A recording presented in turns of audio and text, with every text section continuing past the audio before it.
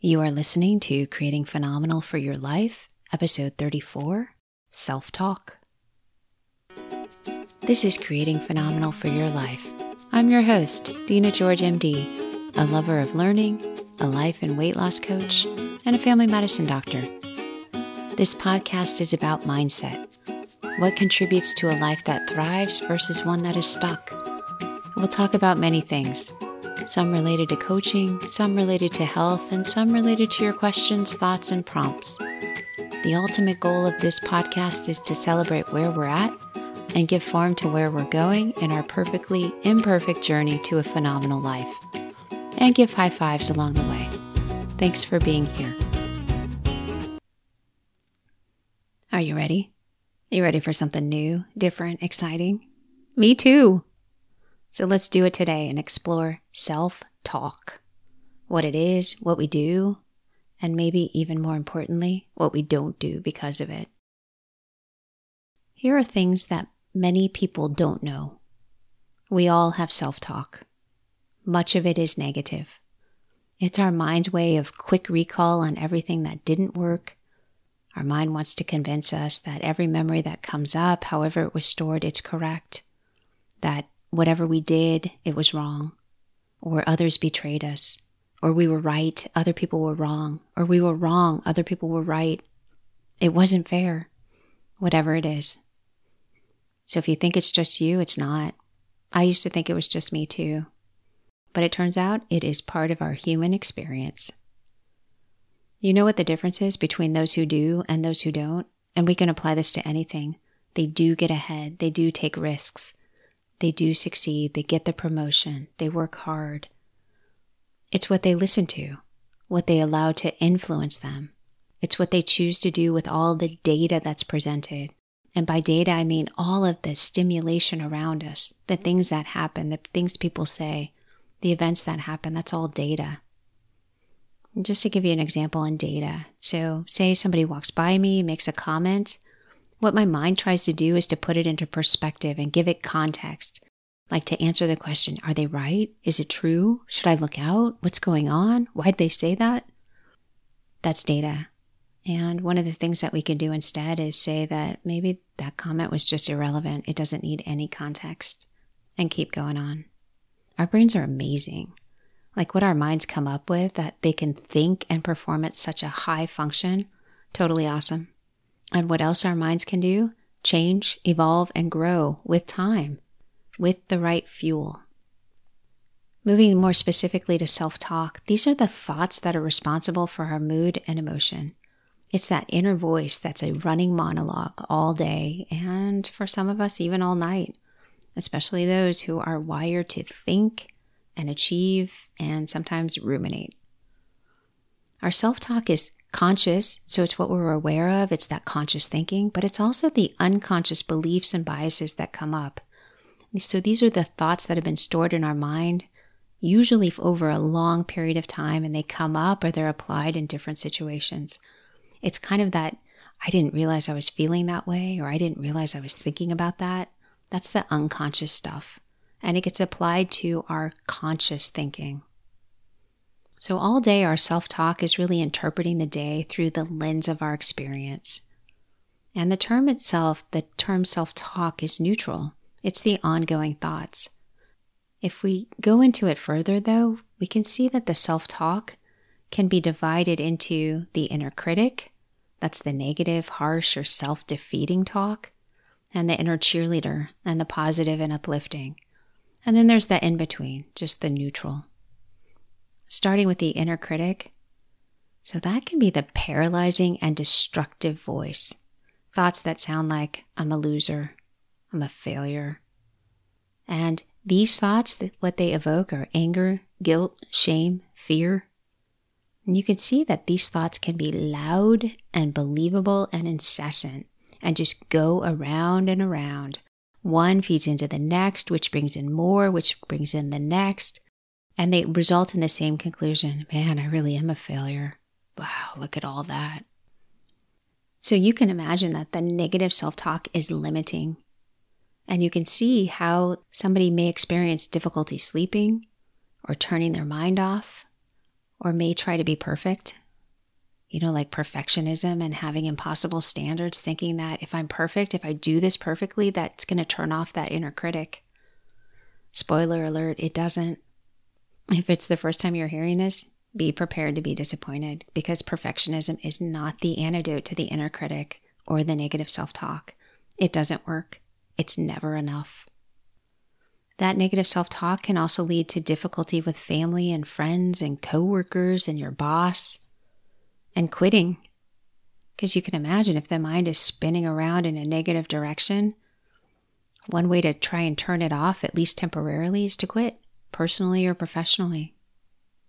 That negativity, that can also escalate and lead to mood symptoms like depression and anxiety, and maybe even a formal diagnosis. But if not a diagnosis, at least a lot of stress. And here's what we do. With the idea that maybe it'll just calm down that inner critic, we say to ourselves, oh, it's just how I am. It's who I am. This is how it is. The irony of it all, though, is that negative self-talk makes things negative, whether or not they really are, because there's such a negative bend to everything we think about that even the positive things don't look so good. When I was a kid back in the 70s, I used to wear glasses, and they were so cool. Not. And with them, you could get tinted lenses. It was such a big deal. And I remember I had purple frames. So imagine big, older grandma type, large purple frames, and got them tinted in purple. Why not? So everything I looked at least had a small amount of purple in it. No matter what color it was, there was a purple tint to it. So kind of the lens that I was looking through added purple. Our negative self-talk, that lens, it's the same idea. It has a negative bend to everything around us because that's the lens that we're using. So on the flip side, with that positive self-talk, you can imagine it puts a positive spin on things that may not look positive. It's finding the best, looking for opportunities to grow or learn rather than blaming or shaming. Do you want to rewire your mind? Do you want to stand up to that negative self-talk and stop being bullied by it? Perhaps put on a new lens from which to view the world? Choose a different color besides purple? Well, awesome. Then let's get to it. Here are 5 steps to consider. The first, be aware of it. Know when that negative self-talk is coming up, what the language sounds like, how often it's coming up. Learn it in such detail that you can start to predict when it's going to come up, that it's not a surprise. Maybe it sounds like this. I should have. I never. I can't. Other people, they don't want to be bothered by what I have to say. Not only did you fail, but you failed in front of a group of people. Now look at you. You'll never be able to do that. You really should think twice about that. You know you aren't good enough. You're going to fail. Who do you think you are? And it can be in first person, I statements. It can be in third person, you statements. Doesn't matter. It's all negative self-talk. Sometimes it's difficult to see it within ourselves, to see it as negativity because we've accepted it for so long. So I once had a patient who came to see me, and he came in wanting surgery for snoring. And didn't consider that it was anything other than something wrong with the back of his throat. That was the reason he was snoring. So gathering a history, doing a physical exam, here's what stood out. He had a significant septal deviation. So that's the center of his nose was pushed way over to one side. And not only that, but the inside of his nose was really swollen. So like very little air was passing through his nose. And I would guess he never breathed through his nose because there wasn't a lot of space. And he accepted it for so long as just being that that's how it is, that's him, that he didn't consider a problem with his nose. And when I talked to him that I was happy to put in a consult for considering snoring, but here's what I think is the problem, it's your nose. And I think by correcting that, not only will you be able to breathe through it, but you won't snore. And it was a shock. He was like, what? That's a problem? He had no idea. Because he accepted it for so long, that was just him. It's the same thing with our negative self-talk. We can just believe that it's true. what we can also do is relook at it with new eyes. We can look at the labeling and the bullying that goes on in our minds. It goes on incessantly. And we're good people, right? For the most part, healthy, who just want more, like want to tap into more in our lives.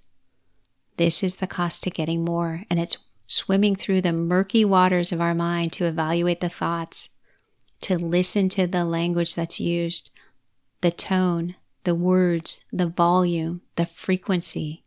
And as we start to do this, we can start to predict when it's going to come up. To get a sense of the magnitude, pick one day and start writing down all the negative thinking, all the negative thoughts that come up, the negative self-talk, and see how it shows up for you. I think you'll be absolutely amazed. And not only to see it coming up, but you can even see how you avoid things, avoid people, avoid situations, don't put yourself out there, whatever it is, because of that negative self-talk without realizing that that was going on. So that's number 1, be aware of it. Here's number 2. Stop believing this is you. The inner critic is a combination of criticisms and failures and judgments that have been accumulated over time and been given so much power. This is not your inner wisdom. This is not who you are. And this does not dictate who you will become. Any thought that diminishes who you are, that's not you. That's part of the human mind. That's a collective piece of our brain, one that we all share. It's a primitive piece, but it's not personal. So thinking that that is you, that negative self-talk, that leaves you powerless. Stop believing it. Number 3, start seeing that negative self-talk is outdated, irrelevant, and distorted. So think of those purple glasses from the 1970s with the purple tint. Imagine that tint is really deep, dark purple. Imagine you're standing on a white sand beach looking out at the water. What are you going to see? Dark purple. You're not going to see the beauty of the white sand, the fullness of the waves, how the waves white cap. You're going to see purple. And it's a distortion of the reality that's there. I have no doubt that the negative self-talk is well intended. It's a piece of our brain that has allowed humans to continue surviving. That it's a remnant of that primitive brain that wants us to seek pleasure, avoid pain, take no risk, stay safe. It's outdated. It's irrelevant. It's a distortion. And in 2019, you don't need it. Are you still with me? So here's the first 3. Identify the language of your self-talk, the negative self-talk that is. Stop believing it's you and start seeing that thinking as outdated, irrelevant, and distorted. And here's number 4, stop engaging. Imagine that there are people that you don't want to spend time with. Those people you can walk by and say hello, right? You don't invite them into your home. You don't give them your bed to sleep on. You don't cook them meals, tuck them in, meet every request. You say hello and move on. When the inner critic is active, you can do the same thing. You really can. You don't have to cling to it. It's not your wubby. You can stop engaging with it. You can say, hi. Oh, there you are. All right. Moving on. And you can be at peace, like really detach and let go. And you can let those thoughts be wrong without addressing it. You don't have to fight. You don't have to engage. You don't have to make them comfortable because that's not you. If you think back to the snow globe analogy that we've used in a few different podcasts, you know the snow globe, if we're shaking it furiously and we see that snow moving around quickly, and then we just start judging it. Why is it moving so fast? Because we're shaking it. Then we can stop shaking it and some of the snow settles. And then we can actually set it down and it will all settle. That's disengaging. And finally, number 5, you can turn on your inner best friend and inner cheerleader. The language that you use is everything. The language of your thoughts, the language of your words. So you can adopt for yourself a belief that you need to use the language as your best friend or best cheerleader for you. only the language that you would use with your most treasured person or most treasured animal, that's the only language that's allowed for how you speak to yourself. And there's benefits to doing it, to bathing your mind in this and finding the evidence to support this. Wow, I really did that right. Oh, I connected well. Oh, I'm pleased with this. Bathing your mind in that. You can establish practices like practices of gratitude, that you start your day and you end your day with something of gratitude. It might be one thing. It might mean write a list, whatever you want to do. Start with one thing, twice a day, and bathe your mind in that. It's going to change your day. When you start and end your day with what's right and what's good, that's the lens that you're going to see things through, not the lens of negative self-talk. With any form of gratitude practice, you can add to it every day and watch it grow. And you can see that every day you really have more. You've found more. You've discovered more. You can add more. Bathing your mind in positive self-talk kind of sounds like this. I like what I did. I appreciate that decision. I'm glad to have learned from. I can see myself grow. I overcame that negative self-talk and I reached out to somebody. And wow, I'm so glad I did, because they really they really wanted to hear from me. I learned I didn't fail. I figured it out. I'm not quitting. I maintained patience. I've been consistent. I amazed myself. That's a wide range of statements, right? Maybe sometimes it is as simple as saying, I'm not quitting. And maybe it's also saying, I'm really proud of myself. That's the lens that is open and accessible to you. And you can fill up your senses with all of the positivity. What you see, what you hear, what you say, what you write down. All of your senses. And you know what's going to grow? Get this. Your hope, optimism, joy, gratitude, your relationships, your resilience. Seeing the positive in what you thought would be so negative or in the challenge. And if nothing else, you're going to better embrace the suck. And there's a lot to be said about that. So here are some exercises for you. Number 1, write down the inner critic thoughts for a day. See the language, the frequency, and what it brings up for you. I really think you're going to be amazed. Amazed at how often it comes up and how much it has dictated what you do or don't do. Number 2, begin and end your day with writing down something of gratitude. Writing it down, not acknowledging it, but really writing it down. It can be one thing or many things you choose.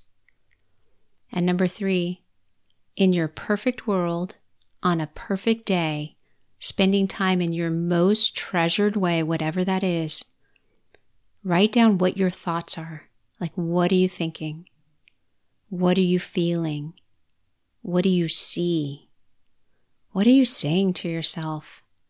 And what are you saying to others if they're with you? Really spend a few minutes and dig into this. Like, set a timer for 7 minutes. Perfect world, perfect day, spending time in your most treasured way. What do you think? What do you feel? What do you say? What do you see? Pause the podcast. If you did the last exercise, the one we just did about a perfect day, that was a mind trick. Like, we just tricked your mind into going someplace it doesn't normally go, doesn't want to go maybe, but doesn't naturally go. And here's your result. This is who you are. That is you. That's your voice of wisdom, of confidence, of goodness. That is you. And your inner critic is going to block it, work to defeat it, and not let it win. Because all the negative is trying to fill up the space. As you disengage from it, do you know what opens up? Space for the positivity to grow, the wisdom to come out, the confidence to find it, and the goodness, the essence of you. So here's your steps. Number 1, be aware. Number 2, stop believing it's you. Number 3, start seeing it as irrelevant, outdated, and distorted. Number 4, stop engaging. Treat it like people you don't want to spend time with. Hello, and move on. And number 5, harness your inner cheerleader and inner best friend and provide it with plenty of resources to thrive. Your time, your positivity, and your gratitude. And you know the ending, right? It's pretty predictable now that we're at episode 34. This is the difference between a good life and a phenomenal one. Smile, high five, all my best. Seriously, like sending you all my best. And I'll see you next time. Are you ready for coaching? Ready for more in your life? Want to see what's possible? Then message me at Facebook, Dina George MD Coaching. I look forward to hearing from you.